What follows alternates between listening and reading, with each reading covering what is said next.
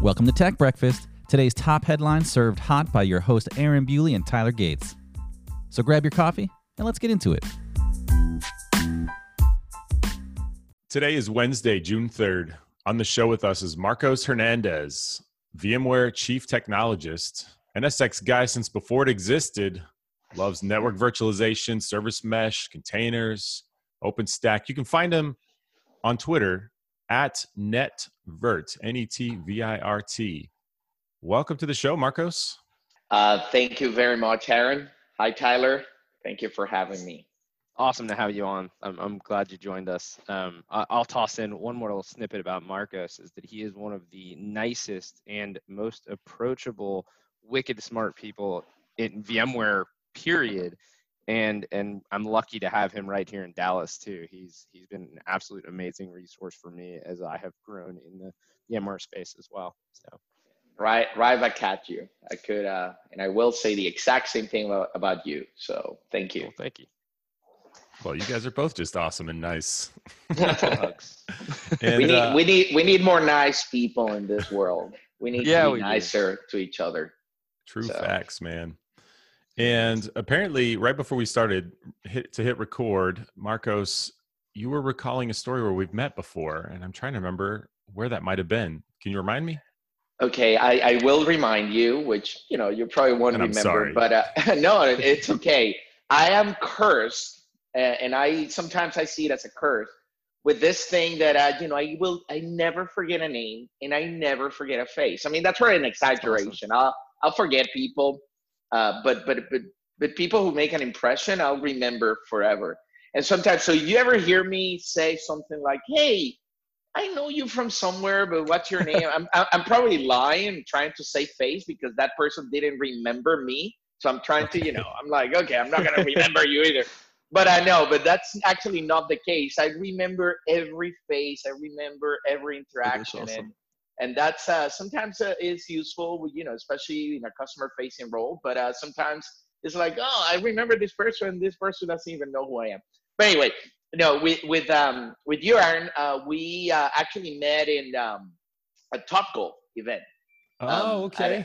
At VMworld a number of years ago. I don't know if you recall that. VMworld in Las Vegas? In Las Vegas, yes. Oh, okay. See, I'm searching the catacombs of my mind, knowing that you live here in Dallas. Like, was it a VMUG?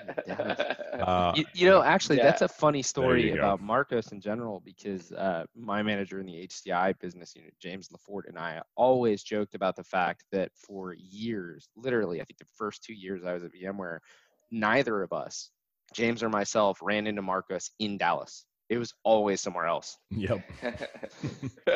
Exactly. And then we also had a brief interaction, and this I'm using my email, not my memory. We had a brief interaction for an internal Dell project, and your team provided some support there for something we were doing on SDC, a VxRack SDC. And that was also a number of years ago. So thank you for that. Of course, man. So you just said something, and I'm curious to get your take on this. You said, I'm using my email, not my memory. What if in the future they're tied together and you call it one and the same? Yeah, exactly. So let's just agree not to call it email now, though. let's thank you in advance. Let's rebrand that.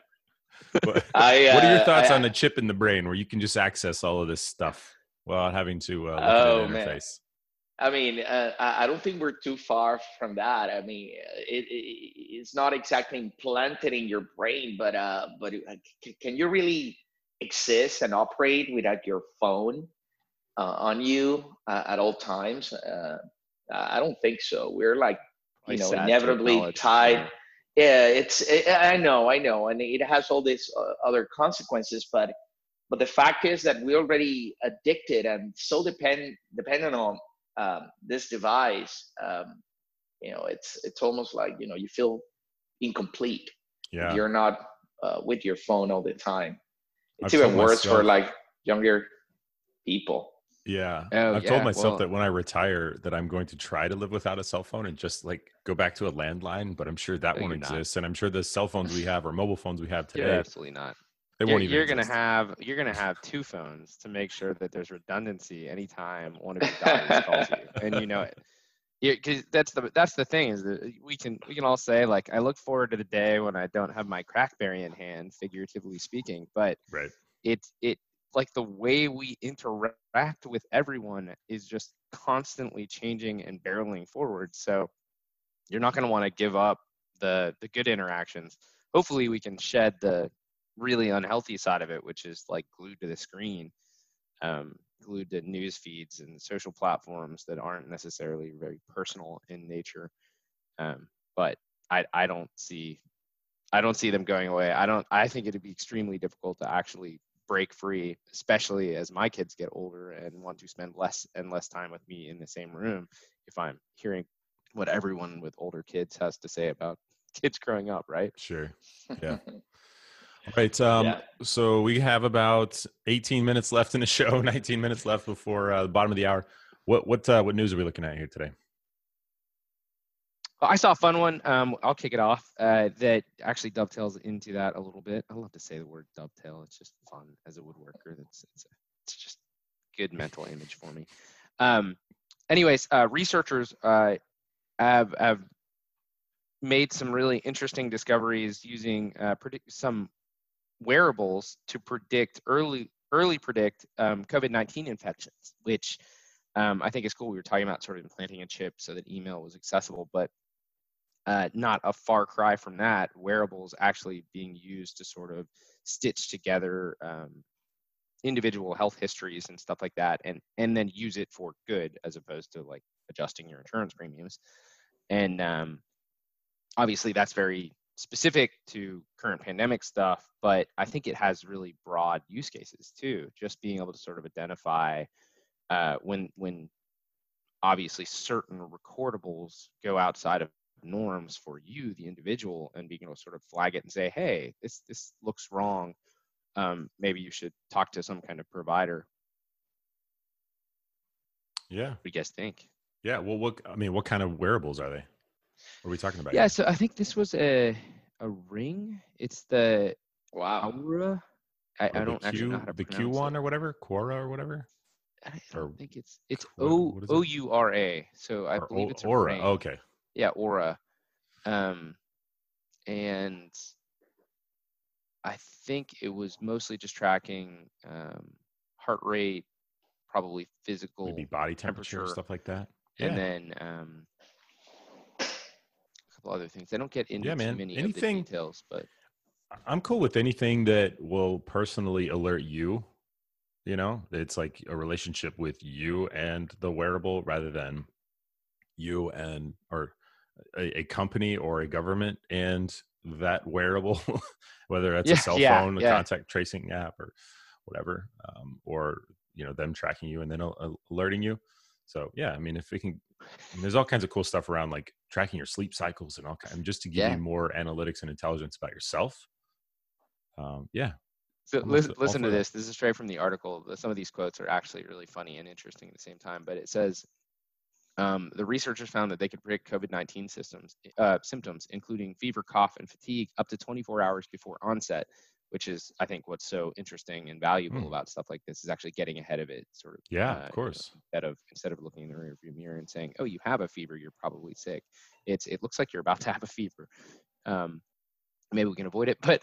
The quote from one of the researchers actually says the technology, the platform that they developed, continuously monitors the human operating system. Such a fun way to have that said, right? That's the funny. HOS. Wow. HOS. Great. Oh, God. There you go. The email extension for your HOS. That's all I said. It's got to have a new name. I'm failing in the rebranding here, but whenever I see news like this, right, you know, promote this proliferation of devices, the Internet of Things, and all this, you know, push to more analytics and intelligence to the edge. And now I guess the edge is your body. I think of the network behind it. And I'm sorry if I'm bringing it back to, no, that's awesome. And I know, but I that's why think we have of the network. people. It's like, okay, I mean, all this thing has a network identity, let's call it an IP address, and has to connect to the rest of the systems, right? And I immediately, and probably this is just my insecurities kicking in, but I think of job security. And I'm like, well, we're going to be employed. I mean, if you're in networking, where you're going to be employed forever, because all these things need connectivity, security, and elasticity. Those are the three attributes of any professionally designed network. And who better than a network engineer to optimize, install, deploy, monitor, and support those the platforms, edge systems on the HOS. Yeah. So and obviously there's all the applications. All this exists because of the applications that run on top. But I mean, I love it when I see more and more devices that need connectivity, because we need to architect those networks, and that's what I've been doing. Hopefully that's what many more people will do over the next few years. Networking, security, those are areas that I think are gonna continue to be relevant and just critical. Sure. Absolutely, I man. can't disagree at all. And it's nice because network engineers already envision themselves neuroscience, PhDs. So that's perfect. Neuroscience PhDs. Okay, we're on to something. Marcos, you said applications that run on the operating. What applications run on the human operating system? There you go. Well, I mean, everything, right? It runs in your body. I mean, we're talking about just measuring this, just detecting and keeping track of all these metrics about your health and all that. That's I could see that as an application where the purpose of the application is to keep you healthy and informed, but really, what I was saying more was all the infrastructure that has to support that is what really excites me, and it's really, really great just to see this intelligence being just disseminated to this high resolution, which is now the person or a specific bodily function on that person. That's just incredible to me. Yeah, it really is. It really is. Now, wait until somebody asks you to draw the network design inclusive of every neuron in the human operating system. I'm out. Yeah. I'm out. I'm not even. I don't want to do it anymore. Another interesting news. This is more about an old school network, so a good segue. Apparently, in Chicago, police officers' radios were hacked, and the hackers that had injected themselves into hacked. I feel like needs really strong air quotes here, because the method wasn't detailed greatly in this article. Maybe it will be in like a 2600 or something later. But it could just mean accessed. Exactly. That's if you could see the big air quotes, right? Anyways, it was overrun by external entities, and they were streaming things like music from the NWA and making statements, and of course it caused quite the kerfluffle, because police used those communication streams not just to coordinate, but to also get ambulances in place and stuff like that. So there was a lot of unhappiness about what was happening. Not to mention that it's very illegal, right? This is breaking into those channels is very punishable from a legal perspective. And then towards the end of the article, it talked about police departments in other areas that have encrypted their streams or encrypted the radios, and they did that, quoting exactly stuff like this as the reason why. And of course, the pushback to having encrypted radios from a police perspective is that the the reporting, the news organization side of things says without openness there's risk of abuse of that power, because the platform becomes closed. And so it's kind of interesting to see those things together. Yeah, it is. Hacks are a reality in our lives, and they're not going away. They're getting more prevalent, and also the ingenuity right behind all this attacks. I mean, it's just incredible. So, but they typically follow a specific pattern. It would be interesting to understand exactly how they took control over this system. But But typically, the anatomy of an attack, that kill chain of the attack, is typically very similar in those attacks. And whether the end goal is exfiltration or just denial of service, this one sounds something like that. It's always similar. And I think our responsibility as technologists is to help our customers, help our communities and our systems reduce that attack surface.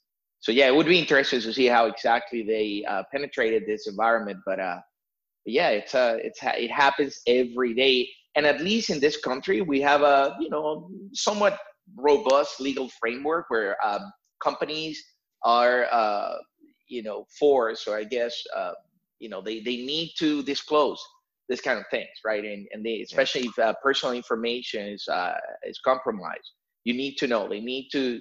But in some other countries, in some other sectors, that transparency does not exist. So I can only think about all the attacks that we don't know about, right? And that we're not disclosed, where our information was compromised. Just and it feels like every day we learn about a new breach. In fact, a really poignant example of that is, I want to say this morning, and I didn't keep the link, so I couldn't even tell you what it was. I think I just saw a summary of 3 breaches that were posted from 3 different large organizations all over the globe. And it was just like, every day, another day, another leak, not news, every day, right? It's like that's actually kind of sad. I am acutely aware of those kind of things, and I try to do my best to not fall victim to that. The closest thing that has happened to me was someone from Eastern Europe actually got into my Evernote account, just stayed there forever. I didn't notice that until I went in the logs of my Evernote. And, I saw this access, which was allowed from, in the IP and country was being tracked there. So it's like, okay, thankfully, I don't keep anything personal in my Evernote. Sure. Absolutely nothing. It's just, just loose random notes from, some meetings, but there was nothing personal there, not a single password, nothing. And this is not, I'm not saying anything against Evernote. This was actually a user problem. It was my issue because, I didn't have a strong enough password, not two-factor authentication. So I fixed that, but that was pretty scary. It's like, look, this happens. I mean, this is real. Yeah.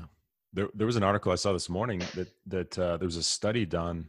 Whenever breaches have occurred and passwords have been compromised, they have found that roughly only a third of the user profiles ever end up changing their password after that event. Gosh, anybody that goes and reads about rainbow tables should increase that 1/3 a lot, right? Yeah. And anyway, that's not familiar. After those large breaches, they will sell just usernames and passwords to whoever will buy them, usually back market channels, black market channels, right? And brute force programs designed to break into password protected systems will create what are called rainbow tables that are inclusive of basically every leak's worth of passwords. So instead of just being totally random and running through 4, 8, 16, 24, 32 digits that are inclusive of everything on a keyboard, potentially they start with dictionary words and rainbow tables. And so if your password has ever been part of a breach, it's very likely part of what becomes, sort of on the botnet side of things, available to a system to just use as part of a brute force attack, dramatically reducing the effectiveness of any password that's ever been leaked. So change passwords, people. Hey, exactly. Tyler. And don't keep the passwords in a text file on your computer. Right. I've seen people do this. It's the equivalent of taping the combination to your Post-it note. safe. Yeah, it's right next to the post-it right lock next to on the your safe. locker. Yeah. So don't do it.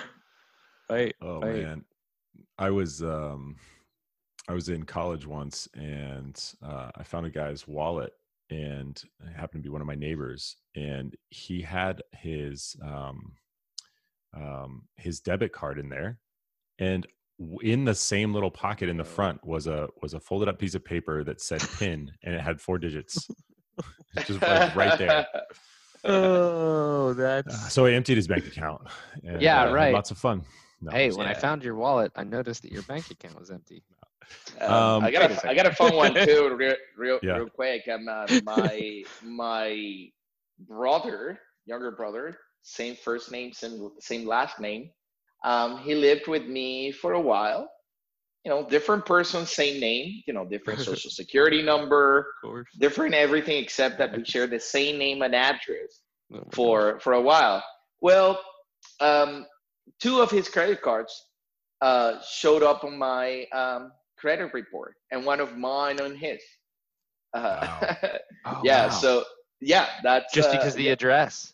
yeah. So Yeah, this systems are also sometimes. I mean, it's just an oversight. I mean, the systems Sure. are not They're not that really smart. designed to really provide that personalization of information. So that was an interesting one. Not exactly a security breach, but definitely a huge oversight, right? I mean, I'm basically Yeah. able to see the account, and or my credit report could be affected, right, by my credit score by the another person. It's just so another thing to worry about.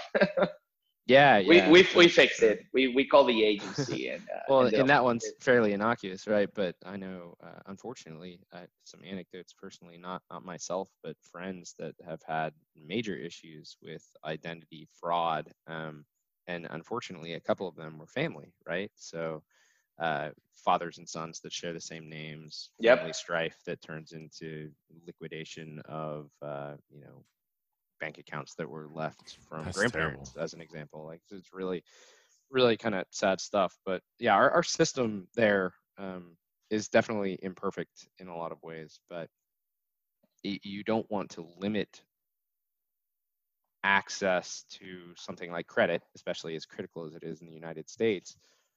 But it leaves doors open for stuff like that. And that's actually, it's a really interesting, sort of automated mistake that you just pointed out. Yeah. I actually haven't heard a story quite like that before. It's interesting. Happened to I me. got one more crazy one for you real quick, and then I think we got to shut it down. Although, Marcos, I think you were about to say something. No, go ahead. Okay. So I don't have this problem because I have an iPhone. And if, Marcos, if you've ever listened to this, we tend to go back and forth on the fact that I have an iPhone and Tyler has an Android.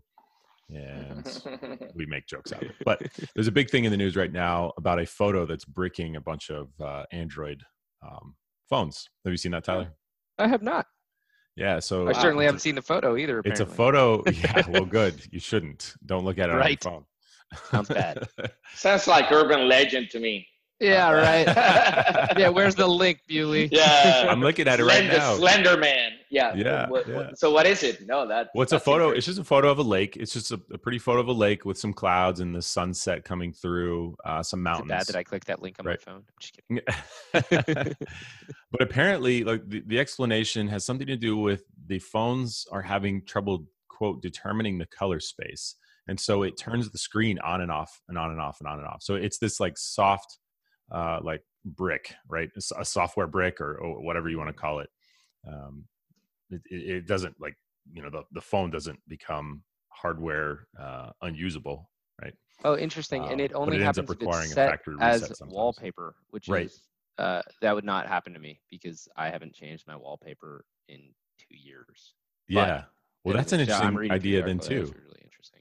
Yeah, like being able to look at the photo doesn't have a problem determining the color space, but setting it as the wallpaper, I don't know. That's weird. Yeah. Well, it just looks like it says after setting the images in question as wallpaper, the phone immediately crashed.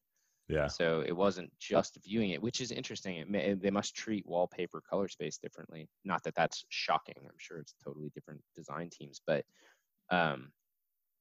you'd think that the like full screening it in a photo app, maybe that's the answer, is that the photo app as a sort of something in between isn't changing fully how that's being interpreted. Yeah.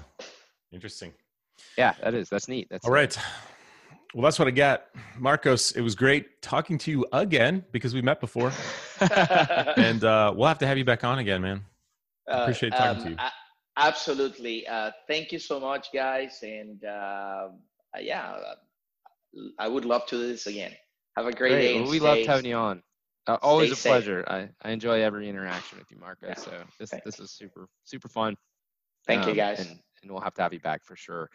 And that brings another Tech Breakfast podcast to a close, everybody. We hope you enjoyed it as much as we did. And as always, if you got any news we missed, general feedback, or the urge to join us on the show for a recording, hit us up on LinkedIn or Twitter or any way you know how to get a hold of us. And have a great day. We'll see you tomorrow. Bye, guys. Bye, Marcos.